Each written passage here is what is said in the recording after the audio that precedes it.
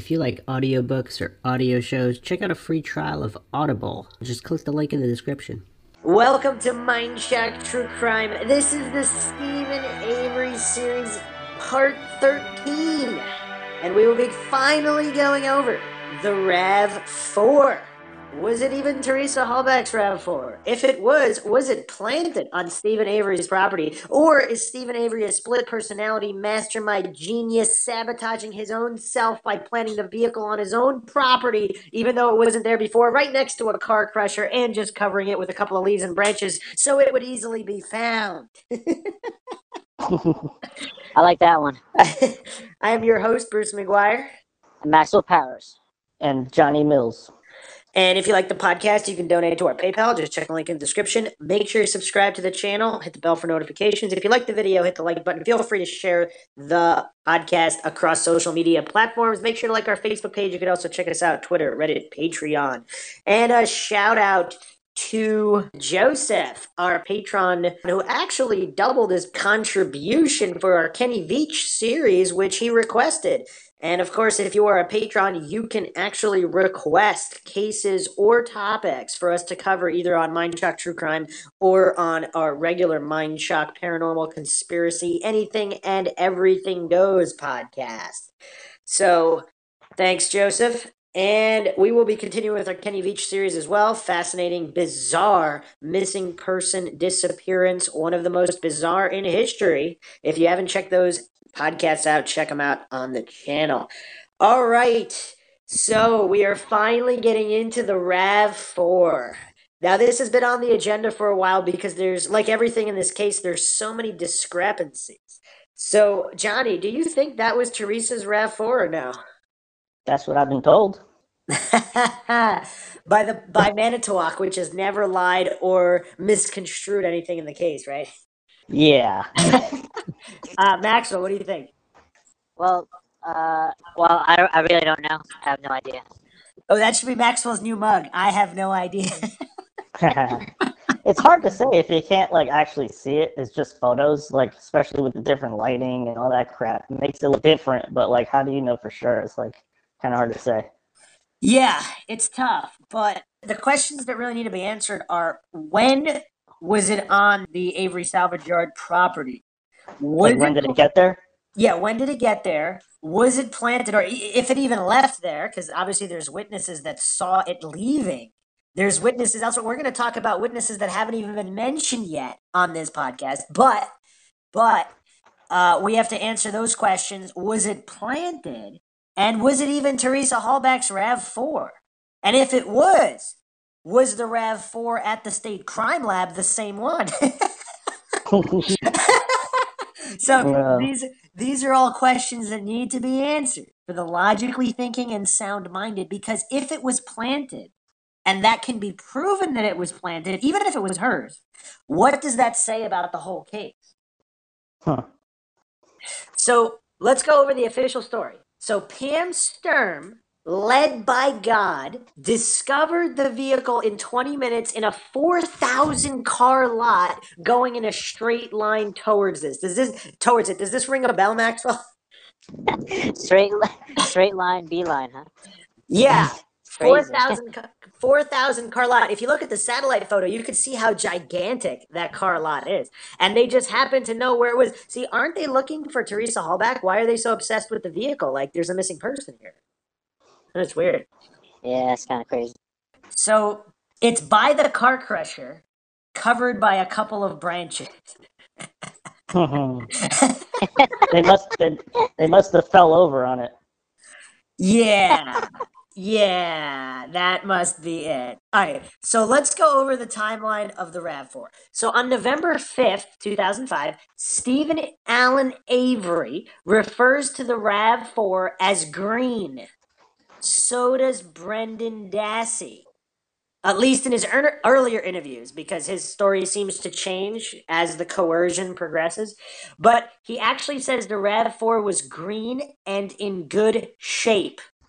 So in the CASO report, CASO report, on November 3rd, Lemieux says we see the RAV is also listed as being dark green. So if this information was provided by Teresa's friends or family, that would be where it came from for this report, which was November 3rd. So in episode 2 of Making a Murderer, have you seen that yet, Maxwell? Which one? Making a Murderer? Oh yeah, I saw both seasons. Oh man, Maxwell's on the ball for this one. Johnny, can you believe it? I sure can't. Just kidding. All Just right. kidding. So Well, on not that I remember most of it, but you know. Yeah, I can't remember too much. Well, how did you remember that you actually saw it, Maxwell? That's what surprises me. I would Because think, I remember saying to myself, "Wow, I finished 2 seasons." yeah, but how'd you remember even that? I don't know, because I just remember that part. Okay, so in episode 2, they describe the car as dark green, quote, just like you see here, end quote. So these are all dark green mentions. On November 3rd, 2005, Teresa is reported as missing. So Teresa's family and friends prepared the missing persons poster, and the RAV4 is listed as being dark green on the poster. Can I chime in real quick? Yeah. So Karen Hallbach, that's Teresa Hallbach's mom. When she did the initial police report, when she called in, she said it's a RAV4 Toyota dark green color, kinda. Yes. So everybody's agreeing that it's dark green. Yes. So the Wisconsin Department of Transportation also listed as major color of Teresa's RAV4 as green. And there are records from the Wisconsin Department of Transportation. So there is no disagreement by anybody involved. That's a good point on Karen Hallback. I did not even know that she specifically stated that. But okay, everybody agrees that it's green or dark green. Okay, so now here's the kicker. Are you ready for a mind shock, Maxwell? Yep. So Pam Stern is confused. Even though she was led by God, apparently Ooh. the color is still ambiguous. So she calls Pagel, her cousin, and Weigert, and she tells them that this car is more blue than green. So, what does that mean? So, Pam Stern was expecting to find a green RAV4, but instead, she finds a bluish RAV4. She also tells Buting in testimony that she had a picture of Teresa's RAV4 while she was searching the salvage yard, and the picture was green. So when she finds the RAV4 led by God, so she finds it, and it's bluish. So she asks Weigert over the phone, what color is Teresa's car? He responds, it was green. So from Weigert's affidavit, Judge Fox signed a warrant, and this was based on Pam's discovery. So the very first mention of the RAV4 in the jury trial, Kratz says, quote, you will hear from various kinds of citizens like Bobby Dassey. Bobby Dassey saw this young girl, later identified as Teresa Hallbach, get out of her teal or blue or green colored SUV and actually takes picture of the van that her mom had for sale. So so Kratz has now changed. He now offers 3 options since nobody knows what color the RAV4 is. I'm surprised he didn't add or red or orange or black or pink. white. Wait, what'd you say? It was definitely pink. Oh yeah, hot pink or neon pink. So it's weird. So the warrant that was signed was based on Pam's discovery, and this is in Weigert's affidavit. She's saying it's bluish, and she's confused. What does this tell us? Why is this weird? Is there any other missing persons case where they locate a car and it's not really the right color? Is this a plant job that got botched? Max, what do you think? Well, when these photographs were they taken at night? Because sometimes, like if you take a photo at night and you have some kind of weird color on your flash, or like there's like a lamp light or like a Forget street light. Maxwell, forget about the photos. Everybody described the car color as green, so that's her mom, her friends, and Pam Stern sees it in person. So let's forget about tricked photography and lighting. We're talking about people viewing the vehicle in person, right in front of them. Okay. Okay, did they see the blue RAV4 like at night? Because that could, like, the yellow light and the street light could affect the color. Wait, what are you talking about?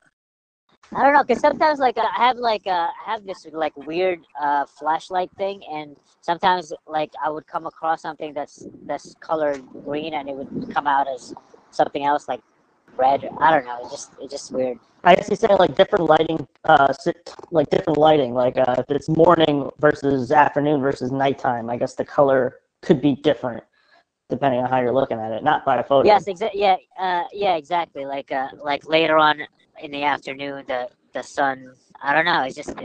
Or even like different. overcast skies or like cloudiness or something. Yeah. Yeah, but it's gonna change it that much. I Um, mean, we're not talking about a slight different shade. I mean, we're just trying to Like, hold figure on, out hold on. how they're getting to that point, Yeah, but though. hold How on a they're getting second. two So, different like, colors. no, I mean I understand. I see the possibility that it could be like, it's could, I mean, people say it's green and then it's like purple or some shit, or blue. I don't know, but the green and blue and like red, that kind of like goes into that. Yeah, so the color. I don't know. hold on. So Pam Stern officially found the RAV4 at 10:30 a.m. Saturday, November 5th. We're not talking about twilight hours here. We're talking about late morning, decent lighting. So what I was going to say before is, let's say the car is blue. So depending on when you see it, you might think it's dark blue or light blue or medium blue. You're not going to go from blue to green or from green to blue based on lighting unless there's really weird lighting situations, which Do we know? we don't have the weird lighting situations here. Do we know if Pam Stern saw the car before she saw it on the lot? Like, has she seen the car before? It seems like no, because she's asking on the phone what color is Teresa's car, so she's never seen it. So wait, everybody agreed it was dark green. Was she the only one that said it was blue, or did other people say it was kind of blue too? Okay, well, we'll get to that in 1 second. Because I was like, maybe like people are colorblind, or like there's some weird issue All with right, their that's eyes a or good something. point. Okay, that's a good point. I'm actually colorblind to certain colors. Huh. You're also So a little bit memory blind. That too. memory blind. All right, let's get to what other people are saying. Okay. So Kratz is saying it's either teal, blue, or green. Like, you would think Teresa's parents, Teresa's friends would all know the real color. They're all saying green or dark green. Dark green has no blue. Like medium greenish. I mean, dark forest green. That there's no confusion there. I don't. It's not like, see, if they all said a weird teal or like a medium blue or some kind of green blue, everybody was 100% adamant before it was discovered that it Wait, was green. what colors combined to turn green? Isn't it like blue and yellow turn green? I forget. I used to mix that stuff up when I was younger. But like, if you paint, if you was it yellow and blue turns green, I something think like it's that. purple. No. Because if you have like Blue, like hold on. This is good. This is good. Maxwell's dropping knowledge. Okay. Blue and yellow create green. So primary Okay. colors are red, blue, and yellow, but you only need blue and yellow to create green. Okay. This reminds me of kindergarten when we used to mix colors together.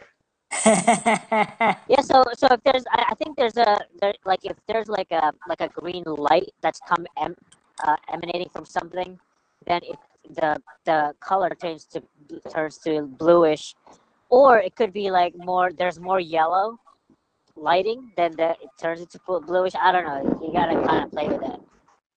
And also, like, just for photographs, like white balance settings, that So changes red, like so yeah, much but stuff. let's forget about the photos for a Yeah, second. Let's photos. talk about in person reports. But red, yellow, and blue are the primary colors, so you can't make them by using other colors. So blue and red makes purple, blue and yellow makes Makes green, green.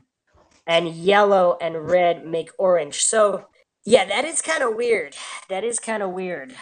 Yeah, like some people might perceive those sort of colors differently. Like you might see purple Yes, or whatever, yeah. and Let's talk about, yeah. So let's look at what other people have said. So Bobby Dassey was asked under direct examination by the incredibly credible Ken Kratz, full of integrity and honesty and respect for the law, who would never commit any crimes or perjury or lie about anything. So Ken Kratz says, could you describe the vehicle for the jury? Bobby Dassey says it was light green, like a teal color. So either it was blue, which blue teal, not light green or teal. So light green doesn't really make teal. I mean, I guess it depends on the shade, but Ken Kratz responds, all right, from which way did this blue or teal SUV drive in? Wait, why is he saying blue or teal if Bobby said it was light green or teal? He says it's light green, and Ken Kratz respond, did this blue or teal SUV drive in as you were looking out the window?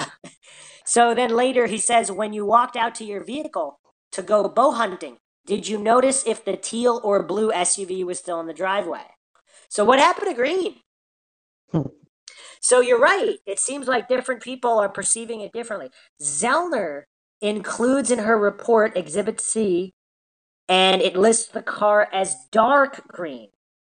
Exhibit H is from Zellner's motion, and it's Fassbender's report.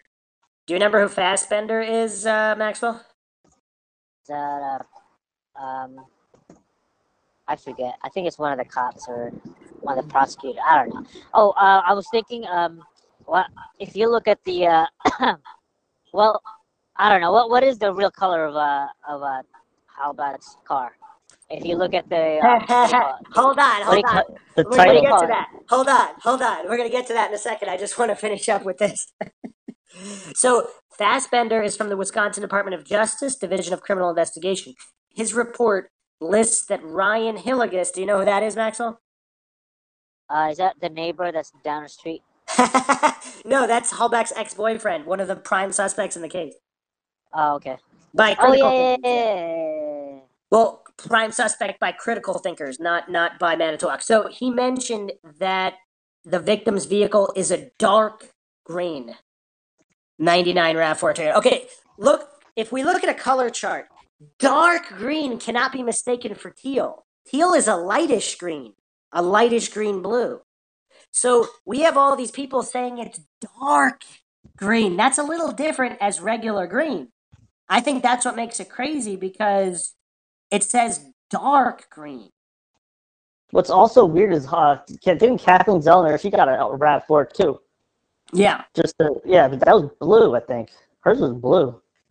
I don't know if she was trying to get the right color or not, but she went for a blue one. Huh. But it's listed as dark green everywhere. So, okay, Maxwell wants to know what the VIN is. Like what the actual color Manufacturer's original color. Yeah. Color. Yep. Yeah, the title of the car, right? It should say, they could change it to say blue too. So it's listed as Mystic Teal Mica. Mystic Teal is the official manufacturer vehicle specification on the color. Okay. I'm looking at pictures and of that color on Google Images, and it's really funny because there's blue and green ones. Yes, it's blue-green, but can you? No, one car is blue, and then the same color listed as the same color is green. Yeah, it's funny. That's really weird. Yeah, but go to go to the company. Maybe they have it there. It's really weird. It seems like they're all older cars with this Mystic Teal Mica. I don't know if they do that color anymore. But that is pretty weird. It's like the same color car, but listed as the same color, but in the pictures they look completely different. So it's also listed as there's Mystic Blue and there's Deep Jewel Green. So these are the different colors. So before it was found, it was reported as dark green. After it was found, everybody called it blue. Now, 3 people from the crime lab listed regular blue. Not blue-green, not teal, not greenish-blue. They said it was regular blue. So Deep Jewel is the greenish one. Mm-hmm. So here's another problem. Sherry Culhane says the RAV4 is blue. She listed the VIN, and So her family thinks it's dark green when what it was discovered it was blue. Sherry Culhane says blue. So when they reported we have found a RAV4, what color specifically was the RAV4? This and dispatch reports it was green. So deep jewel green pearl looks green, and mystic teal looks blue. It doesn't look blue green. It's weird, right? Yeah. Yeah, the one in the crime lab definitely looks blue, whereas the one with her in front of it looks more green to me. Mm-hmm. So you see the differences here? Yeah, green, blue. Some people actually think that photo of Teresa in front of the RAV4 is photoshopped. Oh, they could have color corrected it. Yeah, but why? Oh, you mean innocently? Yeah, That it or was, that would explain it. to get the lighting, because she's a photographer, so I'm sure she probably used Photoshop or whatever. And like, what is this photo too? Is it like it's like a random photo? Like, how did they get access to that? Like, why do they have that?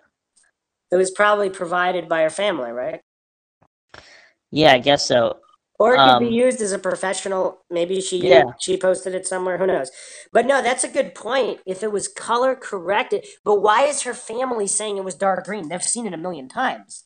So they're saying it was deep jewel green. So there's Maxwell. Do you see the colors here? Hold on. Okay. You So hear you me? see the difference between deep jewel green and mystic teal? It's quite.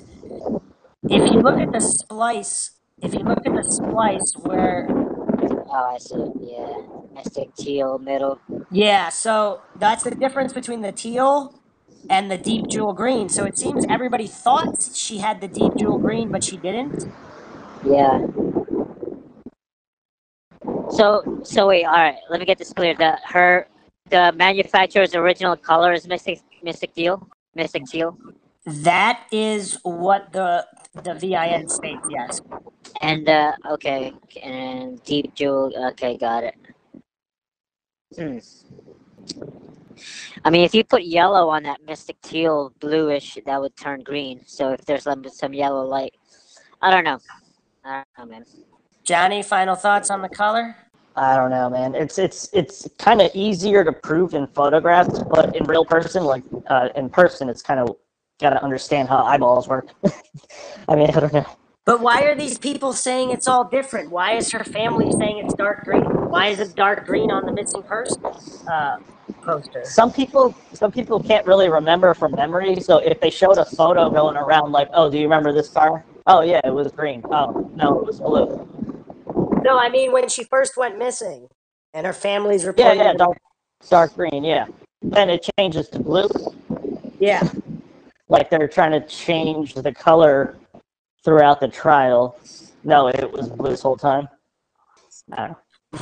Yeah, it's weird, right? All right, Yeah. let's move on to the damning evidence. The helicopter flyover on November 4th, the RAV4 is not there.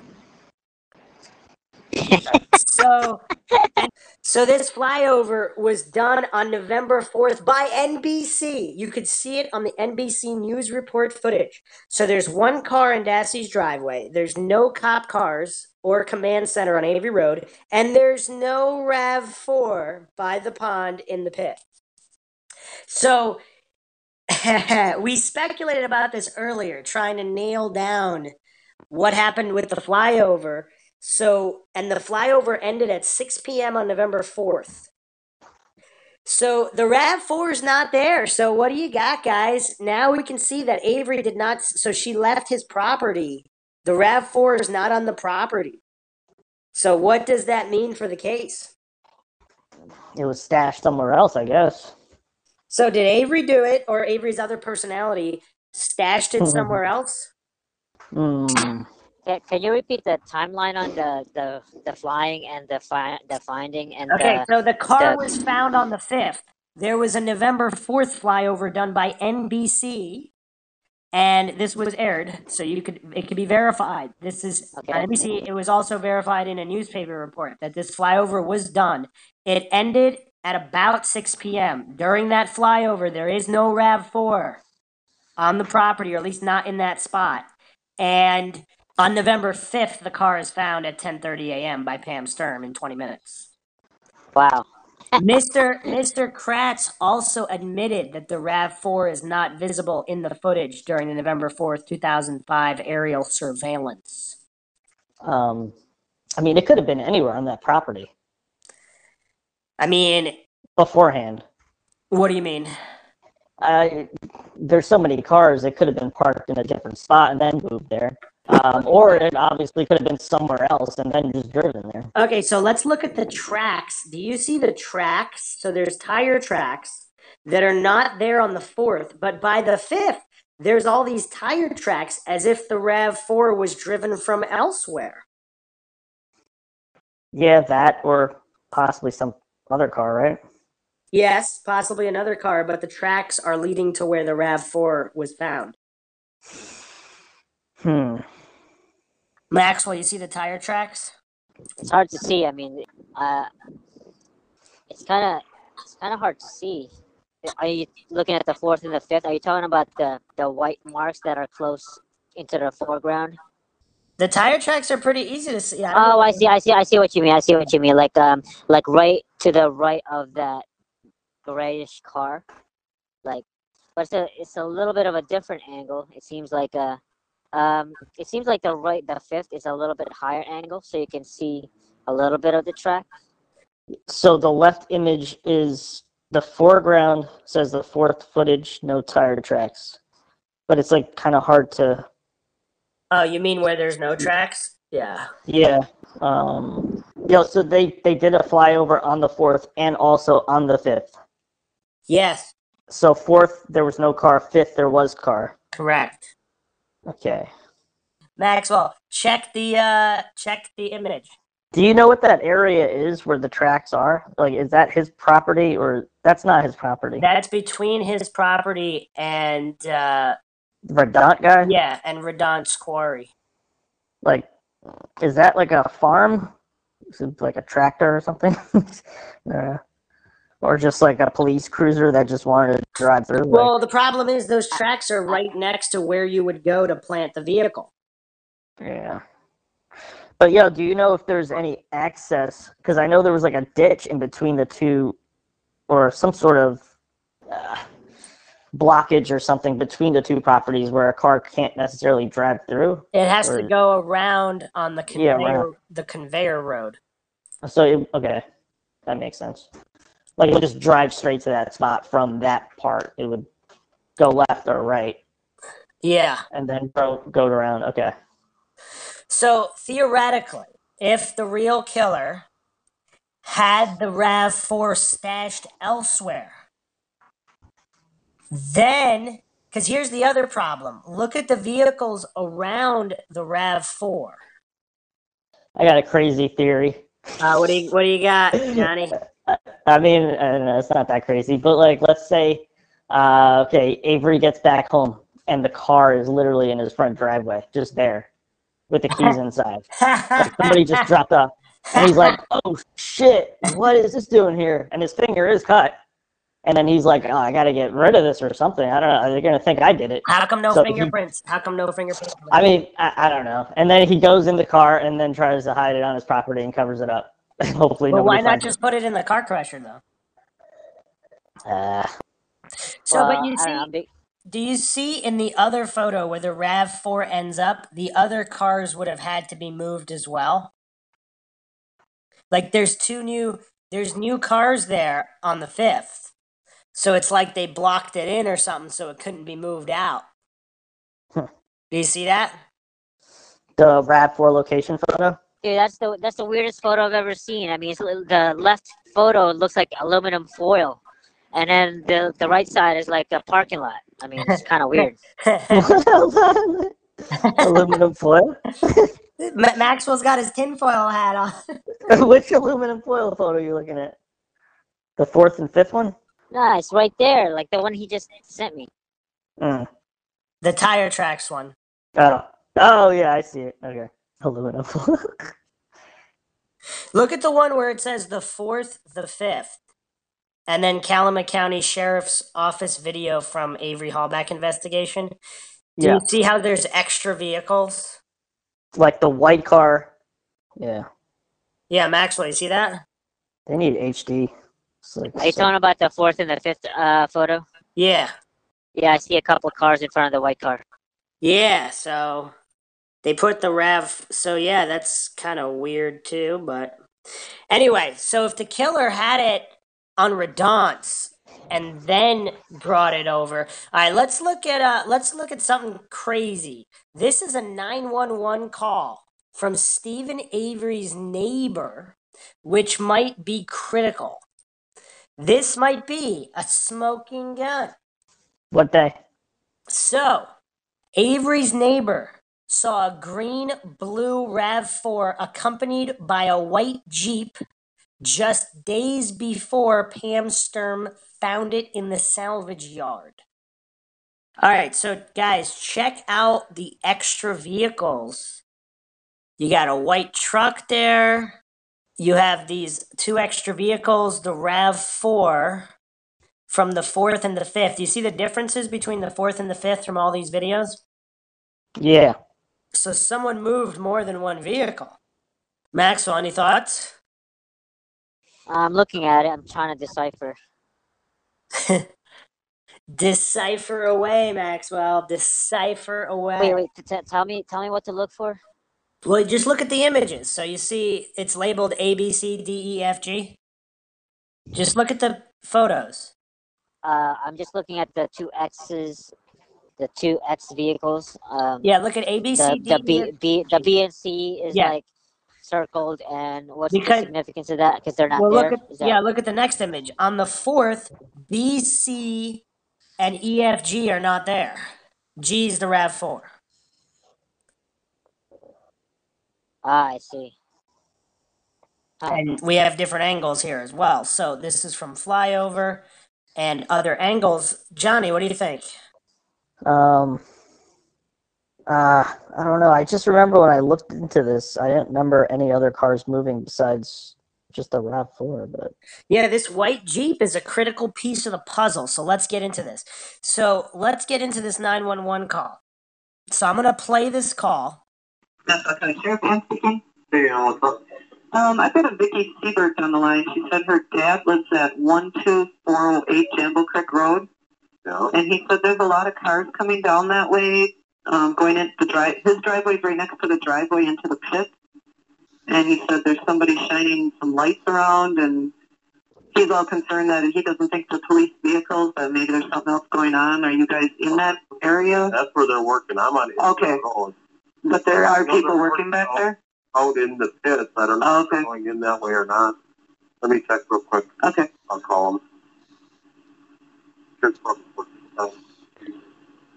Kelly McMahon from Avery.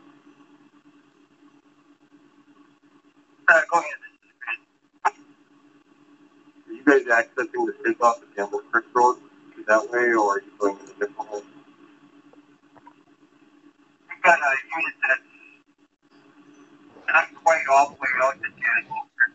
I believe that might be the secret for that might be going that way. That's one. My dispatcher said some calls or they're going to the pit off the Campbell Creek. That work. Earlier we had some vehicles moving around in there, and I ended up putting a 40 exit there. And then either for those who come out and stuff and check on that off. I'll let them know that there's law enforcement down there then. Thanks a lot. That part. Sorry about that. I need to make it. You copy that? Yep, I copy. Thanks, Mike. All right, no problem. Bye. All right.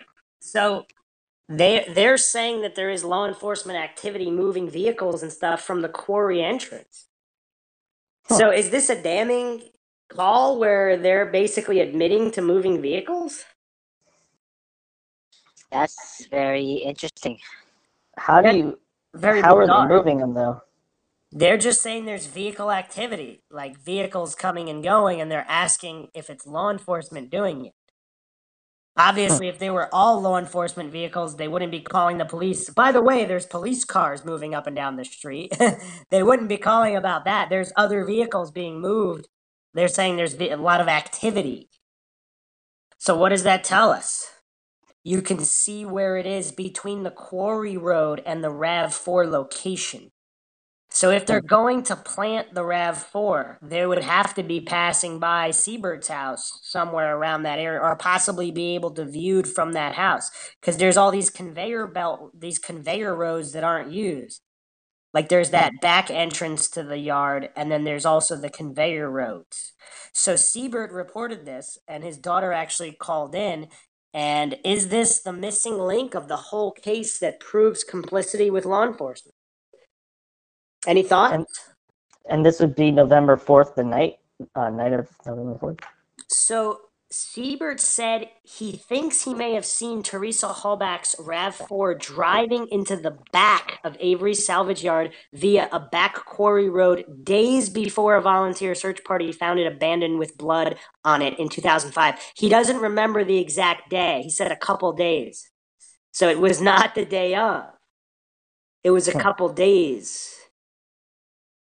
So that's what he saw it driving into the back. So there's a couple of really weird, bizarre occurrences that we're going to go over next.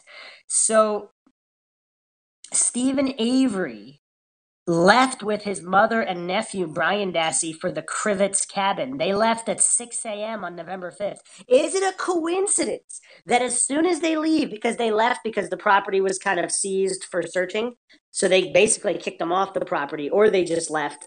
I actually don't remember. Do you recall from Making a Murderer, Johnny? What was that again? Maxwell, did you catch that? I missed it. What happened? Johnny just pulled the Maxwell. He said he missed it. And you missed Johnny pulling a Maxwell. That's even more. That's even more unacceptable, Maxwell. Oh my God. Oh man. So Stephen Avery left with Brian Dassey and his mother for the Crivets cabin at 6 a.m. on November 5th. Now, was he kicked off by law enforcement, or did he leave on his own accord while they were searching the property? I think they told him he couldn't be there, right? I don't remember. I thought it was they didn't want him to leave because they were afraid he might like try to run because they probably already. Well, so why did he go to the cabin? Maybe he was allowed. I don't know. He's like, go to the cabin now so we can plant this damn car. I don't know. Yeah, but yeah, he did go there. Then he came back, right? And then they had all this crap that they found. More stuff. Maxwell, do you recall why they went to the Crivets cabin? No, I don't. I thought it was something new, but I guess not. Because, yeah, wouldn't law enforcement stop him from going there? Because what if he escaped? Yeah, but like he wasn't necessarily a suspect, so. Well, hold on a second. They didn't have a warrant to search the property at the time, right? So he didn't think anybody would be searching his property. Yes, but you said that he left on the 5th, but they found the car the 5th, right? Yes. Well, they left at 6 a.m. on the 5th. So did they leave because if nobody had a warrant, so they didn't think anybody would search it? But here's the other thing. If he's that freaking stupid, they're going to leave the RAV4 covered with some twigs and branches and then just go for a vacation in the cabin? Like, let's try to take this from the state's perspective again. So they think that Stephen Avery is just going to go for a vacation in the cabin in Crivets just because leaving the cabin with the blood, leaving the RAV4 with the blood in it right on his property covered by a couple of twigs. Because, yeah, it would have to be, like, planted or put in place on the 4th, at night, right? At least. And then, because he's leaving at 6 a.m., so they left at 6 a.m. for the cabin. But Earl was left there, I believe, right? Earl was still there. Earl Avery. Think so. And it's about an hour drive. So Yeah, if this is the greatest criminal mastermind of all time, so they bleached the garage, no evidence anywhere. There's no evidence in the bedroom. They're the greatest criminals ever. They have the burn pit where even dogs can't find any remains. They tricked everybody. They just left the RAV4 and went up to the cabin. Well, so it's kind of random to leave if he didn't do it. But So if there's bones in the backyard, there's her items in the burn barrels. There's the if all this evidence is legit, why wouldn't he take it with him to Crivets and get rid of it at the cabin? Because if nobody maybe he did. no, but then how was it found in the burn barrels in the burn pit? Well, not all of it was found though. Yeah, I know, but he's just gonna leave her cell phone there. Yeah, no, I'm thinking like, what if it is like one of his family members that did it, Oh, and he Right. didn't know. He didn't know. and he didn't know, but then Ah. they kind of recommended for him to like, you know what, go take a break and like, Ah. and then he's not there, so they can do whatever they need to do, plant whatever. Like if it was his family, or maybe the police told him to go take a break and like come back in a few days or something. Huh. You know what I mean? Like a psychological kind of like. So who are you thinking? You thinking Bobby did it? Well, yeah, I don't really know, but I'm just thinking like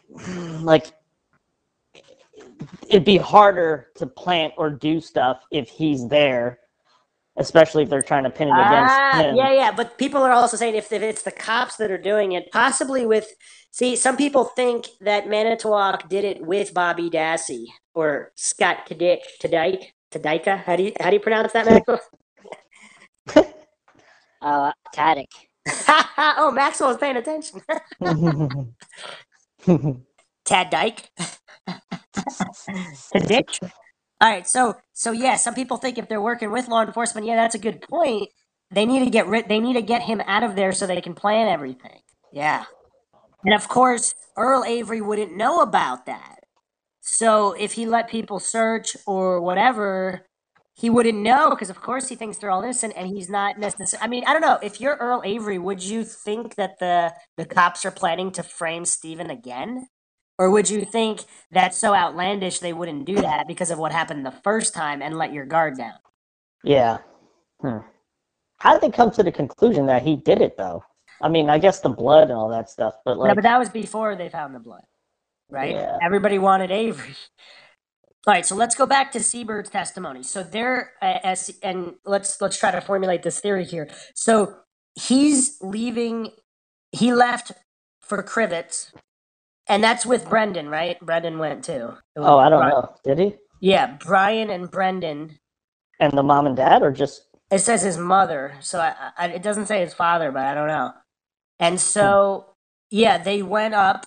And so if they left at 6 a.m., all of this activity could have theoretically been done even before Earl Avery. See, Earl Avery is the only one who doesn't live on the Avery Salvage Yard property.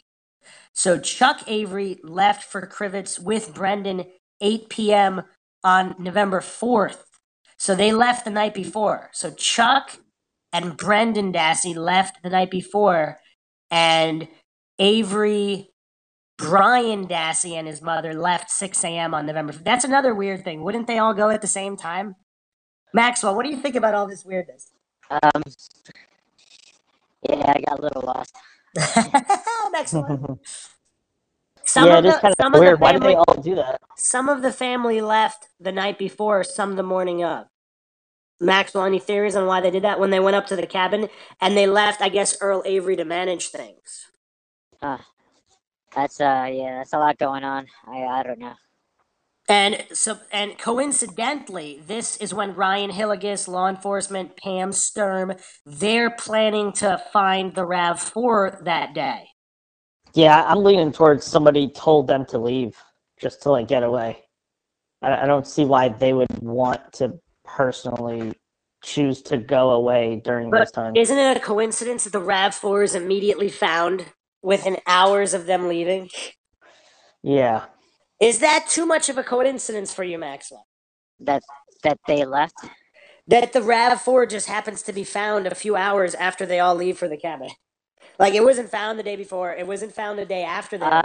Oh, I see. It's within so they hours. all Within hours of Stephen Avery being off of the property, they find the RAV4. That's weird. Wait, why'd they leave the property? We just spent about 20 minutes discussing that.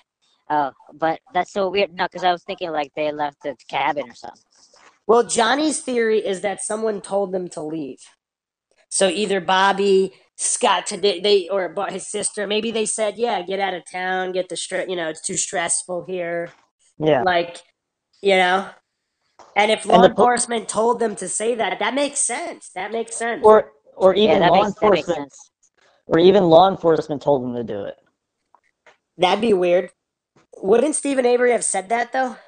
Yeah, that should be on record. But he probably didn't think anything of it though. So he might not remember or even put two and two together. Yeah, but he doesn't trust the police. So if they told him to leave, I think his first thought would be, "Oh, you're going to plant stuff as soon as I leave." So it makes more Yeah, sense for his sister. yeah, whoever did, but they might have not said it in that way. Like, I think you should get out of here. Maybe they like built up a story. Like, it's getting kind of crazy. Oh, do you still have that cabin up north? I mean, I don't know. Like, kind of play into it. Oh yeah, no, Don't no, like. yeah. I could see his sister or someone else saying that. I don't see the police. I don't see him. I don't see him doing that because the police said something. Mhm. So the police must have said something to other members of the family if there is this weird complicit. If they are complicit in some conspiracy, I could see them doing that. Yeah, because he would trust his sister, right? Yeah. Especially back then. I mean, didn't they get it? They got into a fight though, and that's why there was no bonfire. But that was the previous week. If they get into a fight every other week, I guess that's fine. The other thing that's weird is that yeah, so we have this white truck. We have to solve the mystery of the white truck. Huh. So here's what Siebert said. He was on the southeast side of the Avery Auto Salvage off Jambo Creek Road, directly beside the entrance to the quarry behind the yard, lives Wilmer Siebert, a man in his 70s who considers himself friends with the Averys. Siebert said he saw what he thinks might be Teresa Hallback's Toyota RAV4 accompanied by another vehicle, a mysterious white Jeep, days before the search party found the RAV4 on the salvage yard. Siebert said he was just hanging out in his backyard one day when he saw the RAV4 speeding quickly down the back road that leads into the quarry behind the Avery Auto Salvage, and directly behind it was a white Jeep. About a half an hour later, only the Jeep returned. It was a white Jeep, just a smaller Jeep, and it looked like the paint was peeling off the hood. You could see like an undercoating on the hood. The Jeep was what I saw come back out, but I didn't see the RAV4 come out, said Siebert. Siebert cannot precisely remember the day or time he saw the vehicle because of how long ago it was now, but he estimates he saw the vehicles less than a week, perhaps a couple days or 3 days before it was discovered. Siebert said vehicles regularly travel down the quarry road, but he noticed these two particular vehicles because they were driving faster than usual. They must have been going about 40 miles an hour, said Siebert. Siebert could not tell who or how many people were in the vehicle. Shortly after the incident, he witnesses the lady found the car back there, said Siebert, referring to the vehicle's discovery by Pam Sturm as she participated in a volunteer search party. Siebert said he cannot be 100% certain it was Hallback's RAV4, but because it was the same green-blue color, and because he rarely saw RAV4s, he's pretty sure it was. Siebert said he's been buying parts from Avery Auto Salvage since before he moved to the home in 1970. He also raised questions about how the search parties could have found the vehicle so quickly.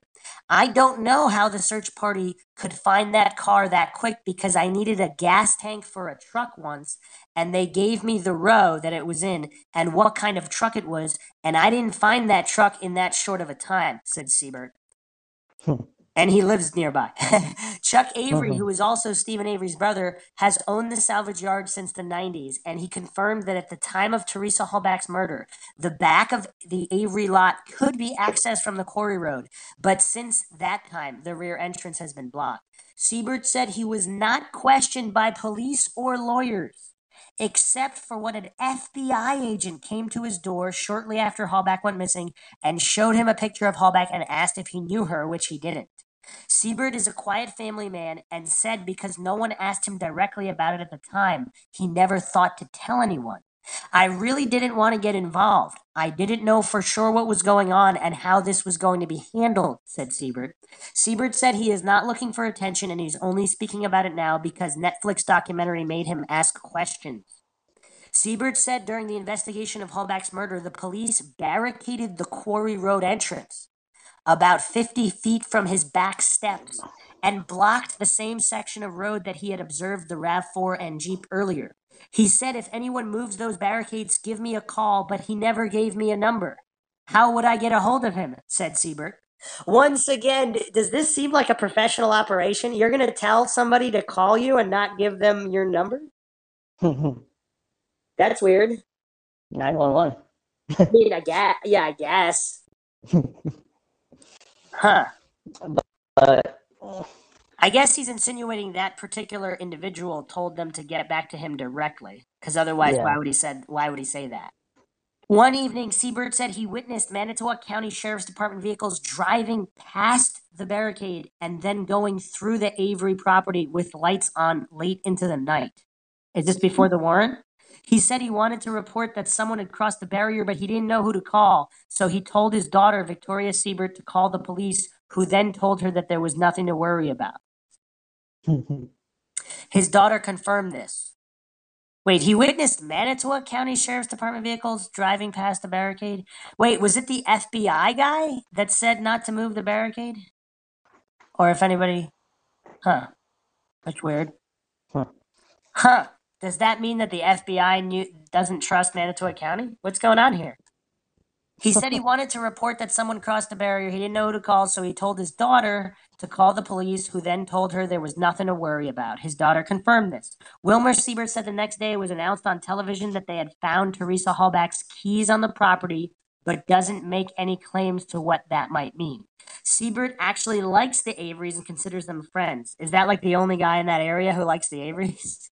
He said or is that because he's sort of new to the area and everybody's there has been there for generations and he just moved there in the 70s? He said since buying his house and raising 9 children, neither him nor anyone from his family that he knows of has ever had a bad dealing with any of the Avery family. Siebert has even been on fishing trips with Alan Avery, Stephen's father. We have Gregory Allen, Stephen Allen Avery, Alan Avery. Maxwell's keeping track of all of this meticulously, right, Maxwell?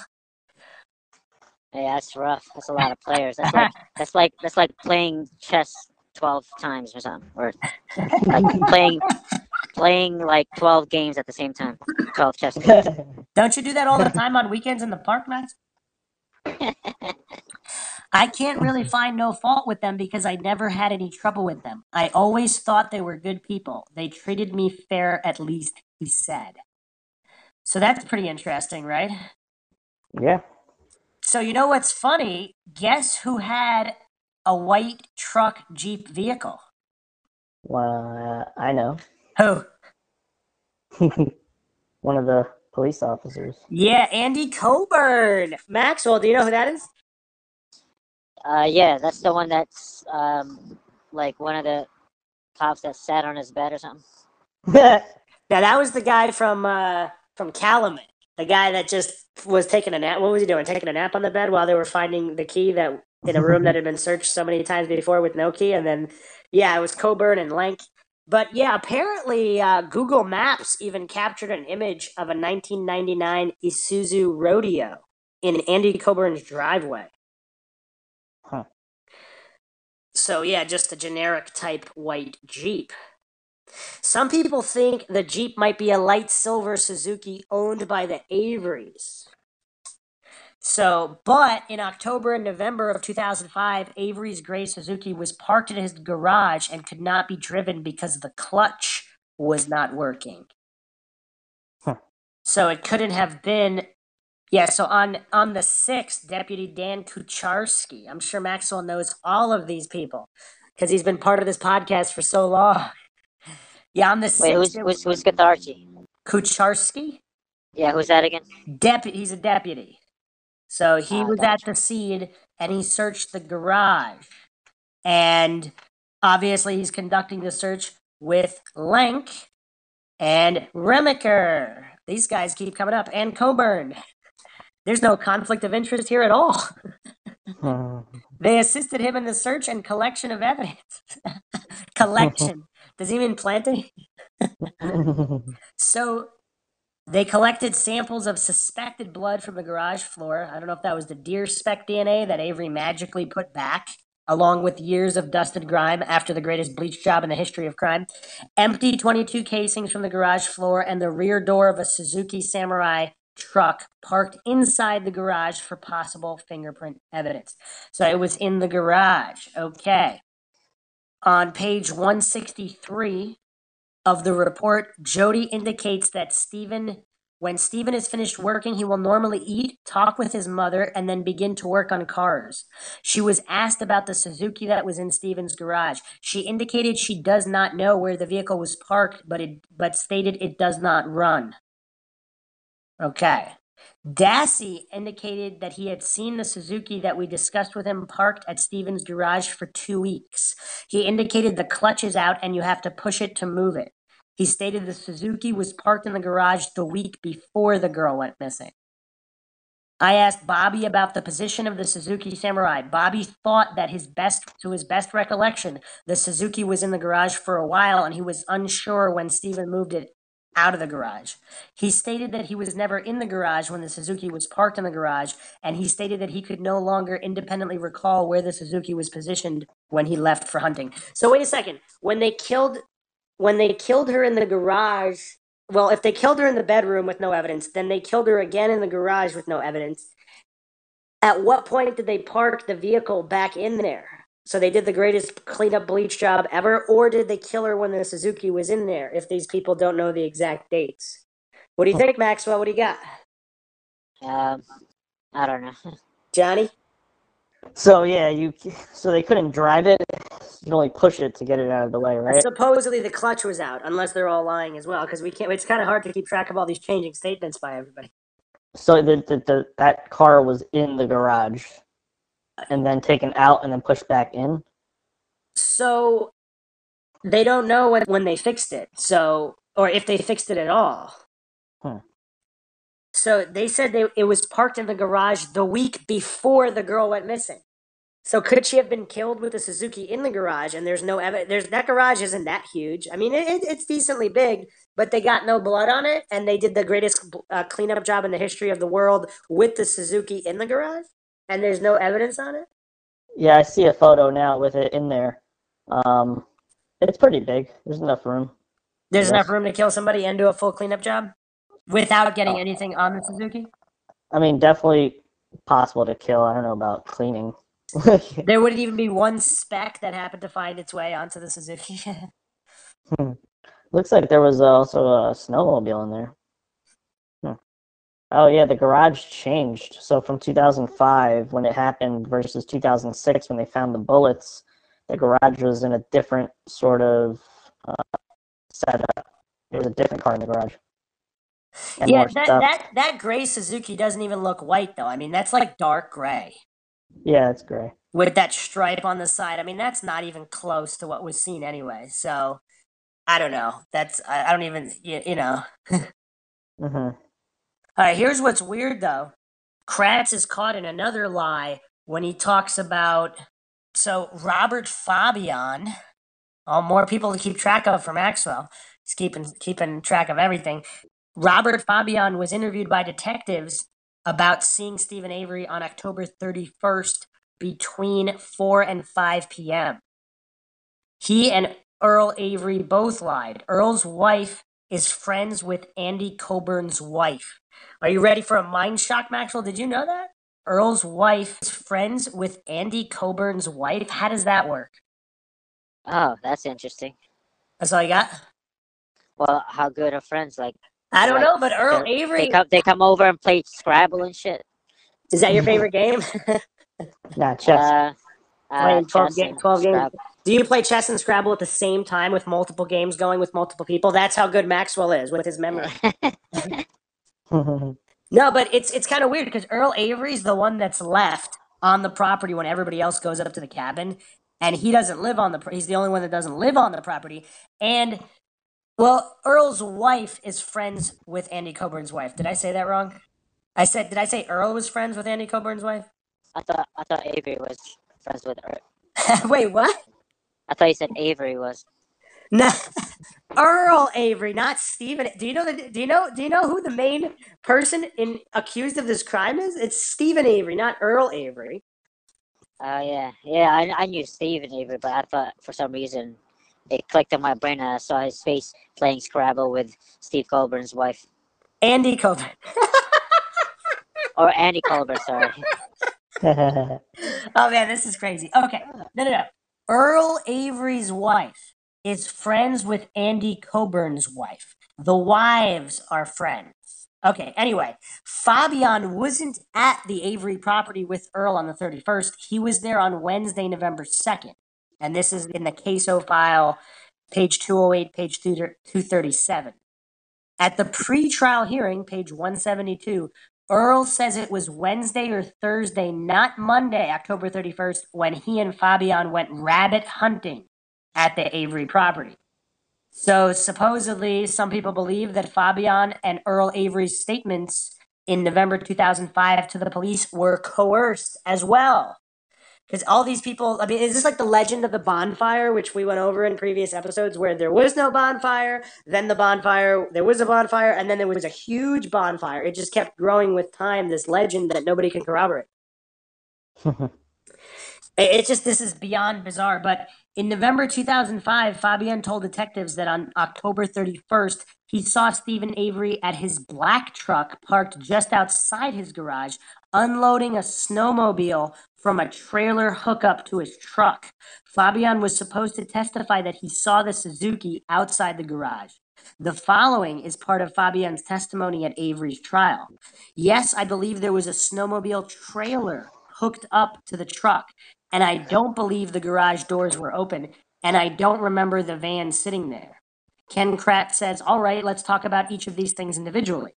Well, he doesn't. He only talks about the garage door and the burn barrel. During closing arguments, Kratz says the following to the jury.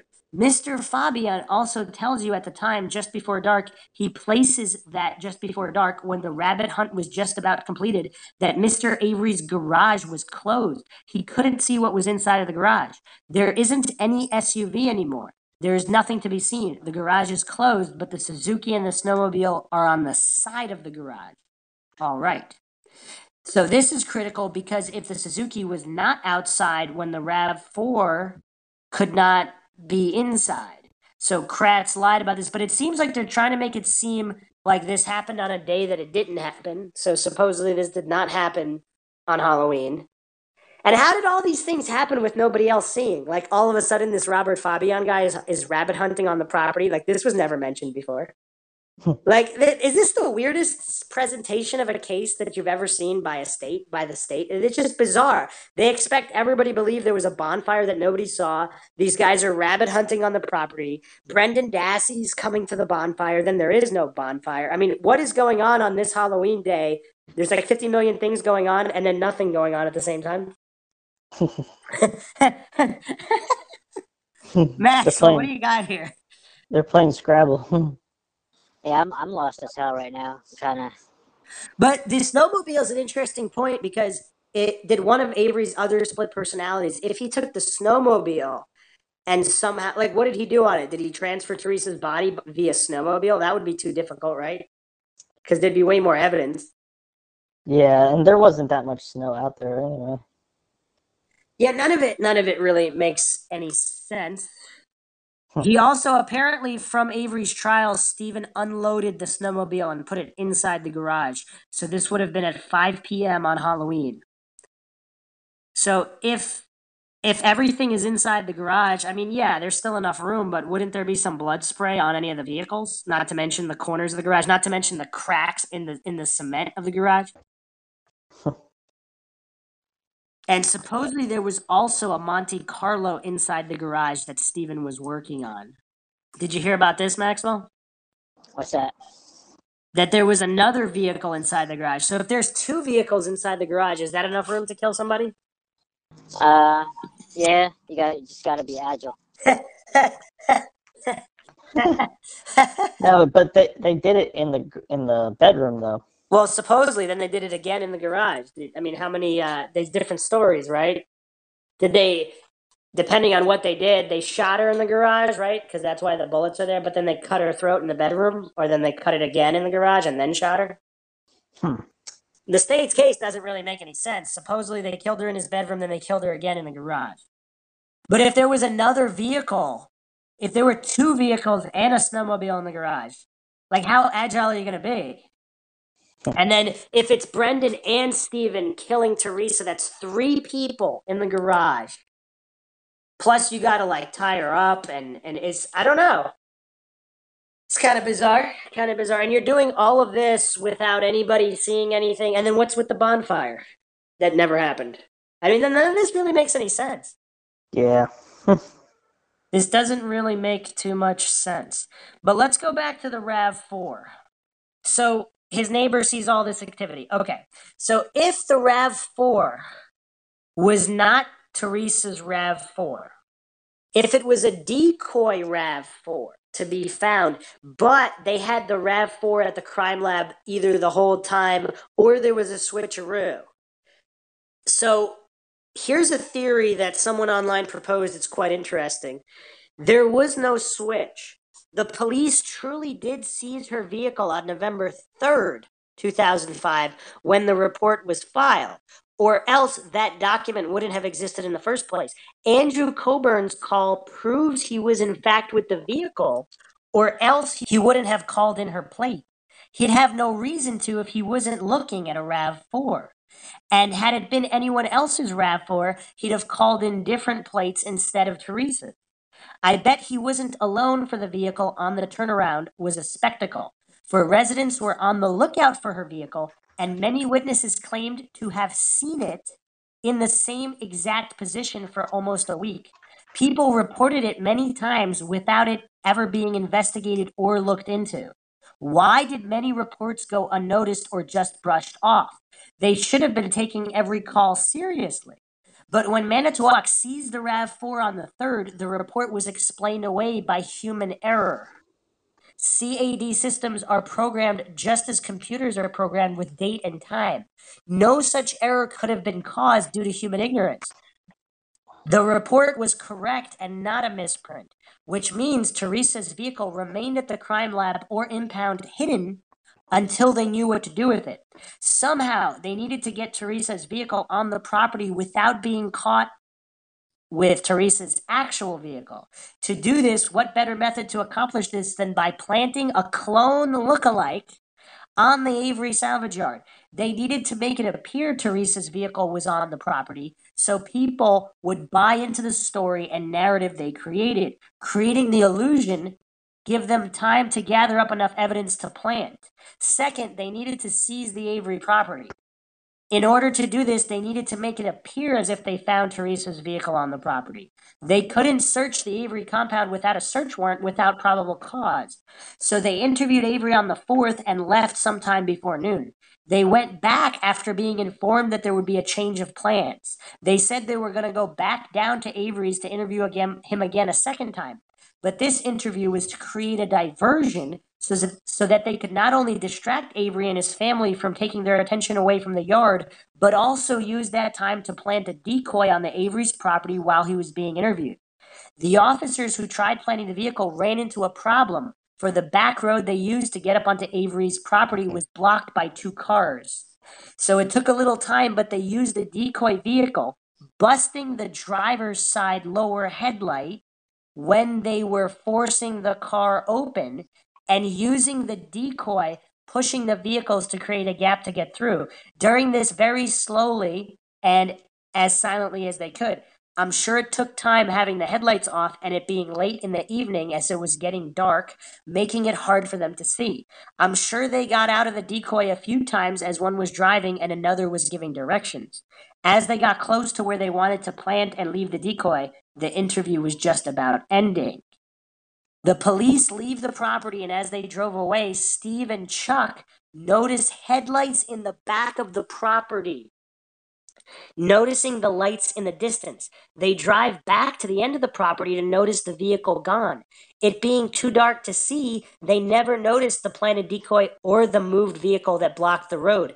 They best give this statement to not only the news media, but also the police department several times. November 5th, 2005, Pam conveniently finds the vehicle after being on the property less than 15 to 20 minutes. I don't buy it for a second. The vehicle was definitely planted. The RAV4 that was found on Avery's property was not there until the day before. Media coverage did a flyby over the Avery property and took aerial footage proving that the vehicle was not there on the 4th. Then Calumet County did a flyby over the Avery property the following day prior to Pam finding the vehicle, also taking aerial footage when the vehicle was present. No, something's amiss here, and it reeks of police corruption. The evidence I have will prove that police in fact used the decoy RAV4 and planted it. If that's true, it also means that the vehicle of Teresa's was seized on the 3rd. If Stephen's blood is in that vehicle, then it was planted, because Stephen's blood had no business being in a decoy vehicle that's not Teresa's RAV4 that was found on the Avery property. If the vehicle is a decoy and the blood was planted, then it's a magnitude of corruption on a scale of monumental and epic proportions. I believe the RAV4 to be the RAV that was first discovered to have a broken windshield and driver's side window. The police investigated and ruled out that it was Teresa's RAV4. Is this that RAV4? Maxwell, what do you think? Was this a decoy RAV4? Possibly the wrong color, possibly with the VIN plate moved, which we'll discuss in a moment. I don't know. It's possible.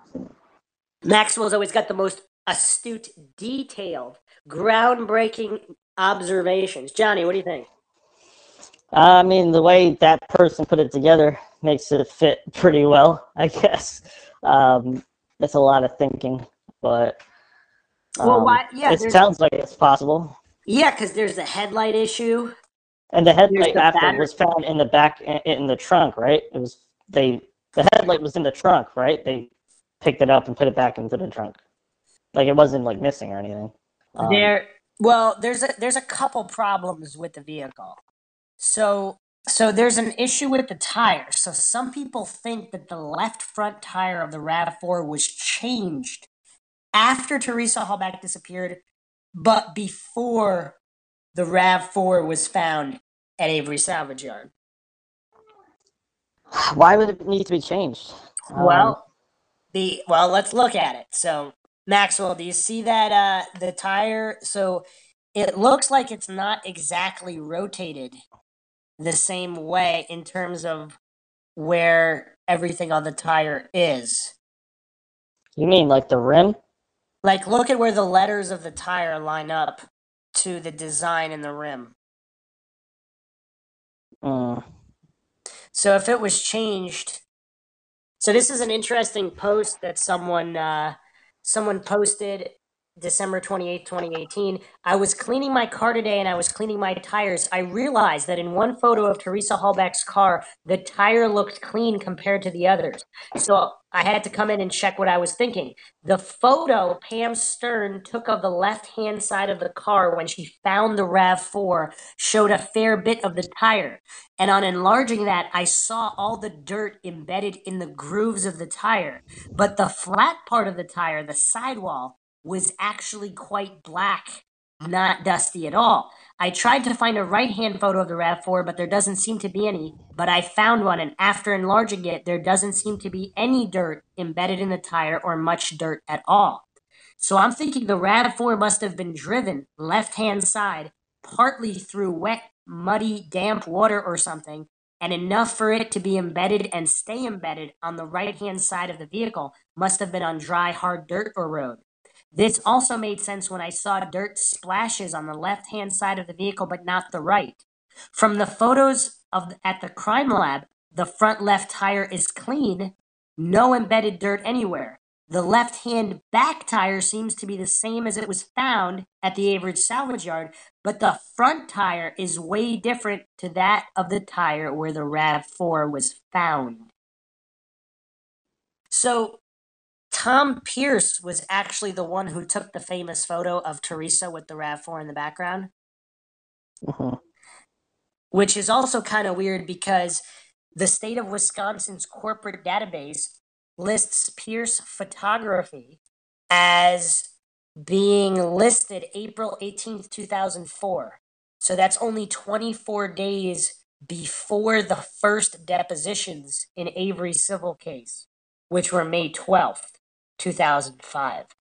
And as soon as Making a Murderer came out, Tom closes down the company. So here's another weird thing. Teresa graduated in 2002. Her senior year, she was an intern for Pierce Photography. She also started her own business at Pierce while she was at Pierce Photography in 2002, 2003. Well, that's kind of weird. So it was only organized corporately 2005. Pierce Photography. Yeah, that's kind of weird. But it was closed down when Making a Murderer comes out. It's kind of weird. It was administratively dissolved on June 13th, 2017. Huh. That's pretty weird. Pretty weird. But anyway, so the left tire was changed or remounted after this photo was taken. So if you look at the tire stems, they're almost in the exact position in the crime lab photo, but not in the Pierce photo in relation to the Pam Sturm photos. So apparently this can't be due to tire rotation because if the tires were rotated, the rear tire on the driver's side would have been rotated to the front of the vehicle, yet the three-wheel weights are in the same position on the rim of the rear tire in the photo taken by Pierce as they are in the photos taken at Avery Auto Salvage and at the Wisconsin State Crime Lab.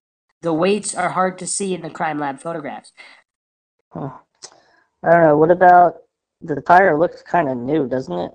Like, I mean, it doesn't look new because of all the dirt and stuff. But what if it was switched with the tire in the back that's hanging on the trunk? I mean, I don't know. You know what I'm talking about? The spare tire? Yeah. I don't know what that would really mean, but Well, there are those weird palm prints on on the back. It is yeah. kind of weird, and then sometimes they exist, sometimes they don't. But who would have switched it? Maxwell, are you following this? Yeah, I don't know if they ever did test. I'm looking at all the photos. Yeah. I wonder if they ever did any tests on the spare tire, like what that looks like. So, I mean, it does seem that the tire was changed, though. By who, we don't know. When exactly, we wouldn't know. But if it was damaged at the same time when the front end of the RAV4 was damaged. So Kathleen Zellner filed this in her motion for post-conviction relief June 7th, 2017. Northwest of Mr. Avery's trailer, between the Avery property and the cul-de-sac at Cuss Road, there was a metal post protruding approximately 2.5 feet from the ground. And there's a photo showing this, Exhibit 51, P-C, Exhibit 51. When the killer attempted to plant Miss Hallback's vehicle near Mr. Avery's trailer, he collided with this post, causing the damage to the front end of Miss Hallback's RAV4 and knocking out the driver's side parking lot. He recognized the need to retrieve the parking light because leaving it or any pieces of it in the field would show the RAV4 left the Avery property, contrary to Mr. Kratz's theory that the RAV4 never left the Avery property. So if this rusted metal post caused the damage, the point of impact would have been on the bumper area directly below the headlight assembly. As this vehicle moved forward from the primary point of impact, the rusted metal post would have scratched and dented the area to the right of the headlight assembly. The second point of impact could have been the area below the blinker light assembly, which caused the blinker light to snap, break, pop out. The RAV4 at Avery Salvage Yard was tarped almost immediately after it discovered. Remember the whole circus act with the tarp? Yeah. And the strange amounts of time passing by. Nobody mentioned any damage on the vehicle or seeing any blood inside or outside the vehicle. After dark, the tarp was removed and the RAV4 was loaded onto an enclosed trailer. By 9:30, it was ready to be transported on the trailer to the State Crime Lab in Madison. So you're looking at all the damage, Maxwell? Yeah. You Wait, have are we all. still looking? Are we still looking at the same one? The same? Okay. So you see the headlight damage? Oh yeah. Oh yeah. That was yeah. I remember that from a while ago. Yeah, and then you could also see that metal post that it might have hit. I see. But technically, it could have hit anything. I don't know how they would determine it was that one, but I mean, it's a salvage yard. You're going through back roads. There's a million different things it could have hit. Could have hit. I mean, I don't know. So the damage, the broken left turn signal was placed in the cargo hold after the accident. Diagonal parallel creases in the left front bumper near the turn signal. 2 small puncture marks at the top of the diagonal creases. Puncture damage to left front bumper at the corner of the car. The puncture is flared out, perhaps because a chain or cable was used to pull on it, or perhaps due to an object being trapped under the bumper when the car was backed away from what it hit. Front left wheel well liner was likely dislodged and removed as a result of the accident. Pins that hold it to the front of the wheel well were likely popped out. The wheel well liner would have created interference for the tire. A strange object wadded up above the front left tire. It is perhaps the wheel well liner wadded up, foam created by the air up tire sealer and inflator found under the front passenger seat, or wadded up duct tape holding something in place. There also appears to be a curved part in the wheel well that may be part of the liner or a foreign object. So some people think that could have been a tow strap. So we don't know, but they did find a can of air up tire sealant. And that was tagged into evidence, tag 8073 in the CASO report, page 426. So, yeah, this vehicle had some damage, and then they're not letting Zellner retest any of this. Why do you guys think that is? Because they'll find something that they just overlooked or just made up. So apparently we don't know exactly what happened with the spare. That was a good question before, Johnny. So, but Weigert did have the RAV4 spare tire cover in 2006. It was dusted at the crime lab, and in the photograph, we can see that it looks like it's covered in fingerprints. So we don't know if the spare tire itself was checked, and the condition of the spare would be important because it does come with a full-size spare. The lug wrench was found in the RAV4 and taken into evidence, but the crank for the jack was not found. And the toolkit bag, which includes the lug wrench and the crank, was not even entered into evidence. Yeah, so like to crank it up, you can't do it on dirt or grass. You have to be on like cement. You know what I mean? Like something really hard. Yeah, that's another good point. Maxwell, what do you think? Unless they put like a piece of 2x4 under it, I don't know if that would be able to hold it. Probably crack. Well, here's the other thing. So the air up can was found under the front passenger seat. So that's where the car jack is supposed to be stored. Oh. So we don't know when that was taken out of the vehicle. That could have been a while ago. Yeah. And the factory toolkit storage location is in the cargo compartment on the driver's side. So that's where the kit should have been. So that's kind of weird. Maxwell, what do you think? And the rubber mat is missing from the bloodstained cargo area in the back. You can see all these photos. Did anyone mention that in court or no? Mention what? Probably not. The missing carpet rug thing. They might have said that when she was transported, it had evidence in it, so they took it out with the evidence. I mean, they took it out with the body because it was bloody. Why would they leave it in if it had blood on it? So I guess they're postulating that even though Avery's the greatest criminal mastermind in history and he can clean a bleacher garage with possibly 2 vehicles and a snowmobile and 3 people in it at the same time, he can do that and put all the years of dust and grime back around vehicles if they were in there, and also deer spec DNA putting that back. But for some reason, he just missed all of these stains, his own blood. It's just that was what they postulated. But I guess they're saying that he took her all out. The body was in the back. Actually, I don't know. Did they? I'm not under. I really can't figure out the state's case. I don't know. It doesn't really make any sense. So where the decoy could have come from, so Cleveland Auto Sale and Salvage happens to be Sheriff Herman's own car dealership salvage yard. Isn't that funny? So remember when we were talking about why everybody hates the Averys? It could be over property dispute, competing dealerships within the law enforcement community. There's a lot of grudges and weird stuff that can spiral out of control. So a RAV4 was driven onto the Avery property the evening of November 4th per Zellner's motion for post-conviction testing. Avery's neighbor told a freelance reporter in April 2016 that he thinks he may have seen Teresa's RAV4 followed by a white Jeep being driven into the back of Avery Auto Salvage Yard via a road from Redon's Quarry before Pam Sturm found it the morning of November 5th, 2005. So, both the RAV4 at the salvage yard and the RAV4 at the crime lab had a missing blinker light. Huh. But I don't know. Did they, that's not that hard to fake. I don't know. And it's kind of hard to see what the brand of tire is, but there's no way they had that wrong, right? So the RAV4 at the salvage yard has Uniroyal tires on it. Can we tell what the tires are at the crime lab? Also, the tire cover definitely looks different, but the bottom left part looks the same. But I mean, they could have just remounted that back tire. I mean, that's pretty easy to do. Actually, Yeah. I don't know. It looks crazy different though. Also, the dents are in different spots. That's kind of weird.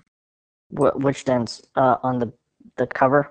In the photo taken at Avery Salvage Yard on the morning of November 5th, you can see what looks like a bullet hole or a dent to the left of the rear cargo door area. There appears to be a dent in the rear cargo area of the RAV4 at the crime lab, but it is in a different spot. It's kind of weird.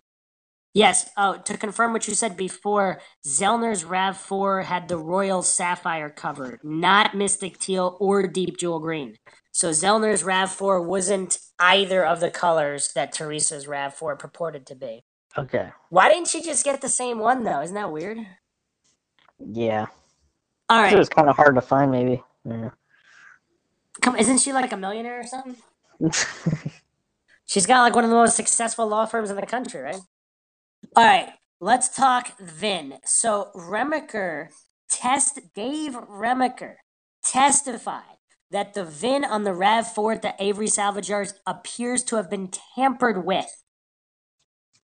Also, a dashboard bolt and screw were missing from the RAV4 at the Madison Crime Lab. Does that mean it wasn't a decoy, but it wasn't Teresa's RAV4?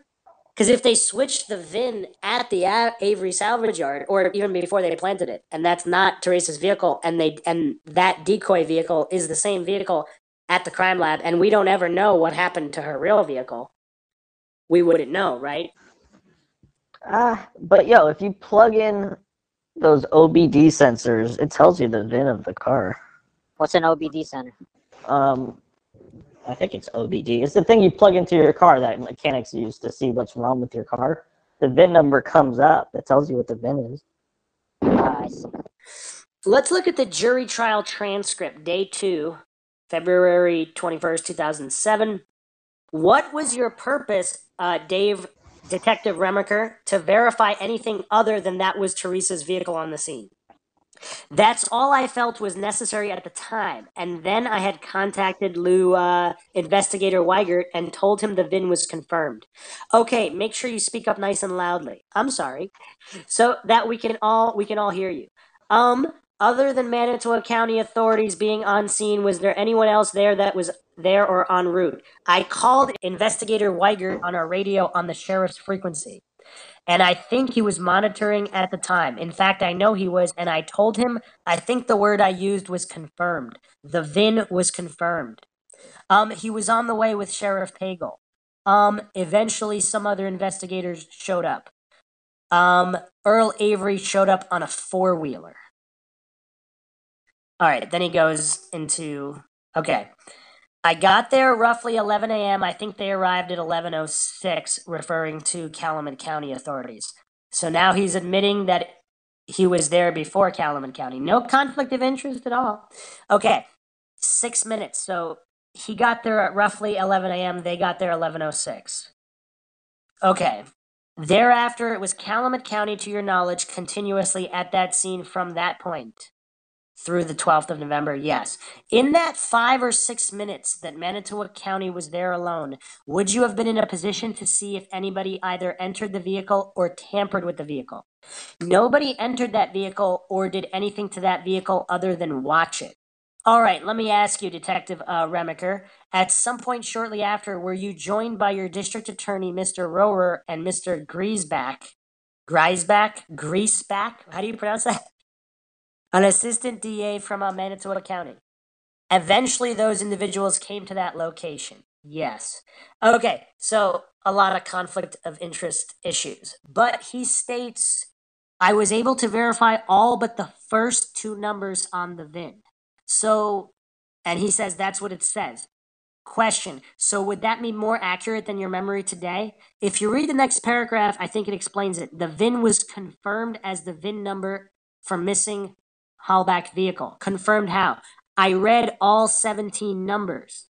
So 4 minutes later, at first you couldn't read it, then you did read it later. The VIN plate was moved.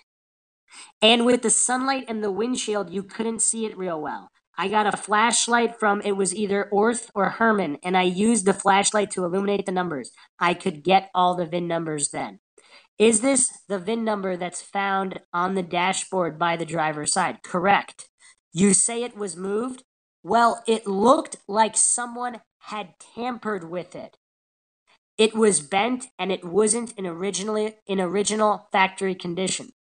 Okay, so you weren't able to see it without the use of the flashlight. I believe it was the first 2 numbers I couldn't get. Then when I got the flashlight, I shined it in there and I was able to get all 17 numbers.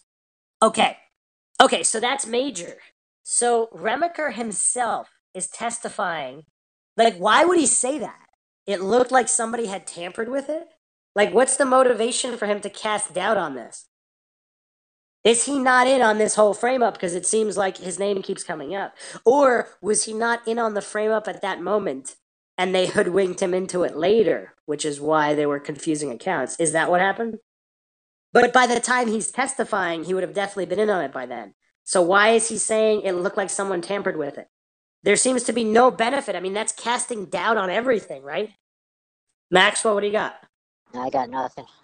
Maxwell, you're not following? I was able to verify all but the first 2 numbers on the All right, VIN. go to the second page of the transcript. It says, Well, it looked like somebody had Yeah. tampered with it. It was bent and it wasn't in original factory condition. I'm asking why is Remaker testifying in court that the VIN plate was tampered? How does that benefit? Why would he even say that? Because that makes it look like it possibly was a different RAV4. That doesn't look good for law enforcement. So if he's in on the conspiracy, why would he say that? That's interesting. He's like almost like saying something honestly for once.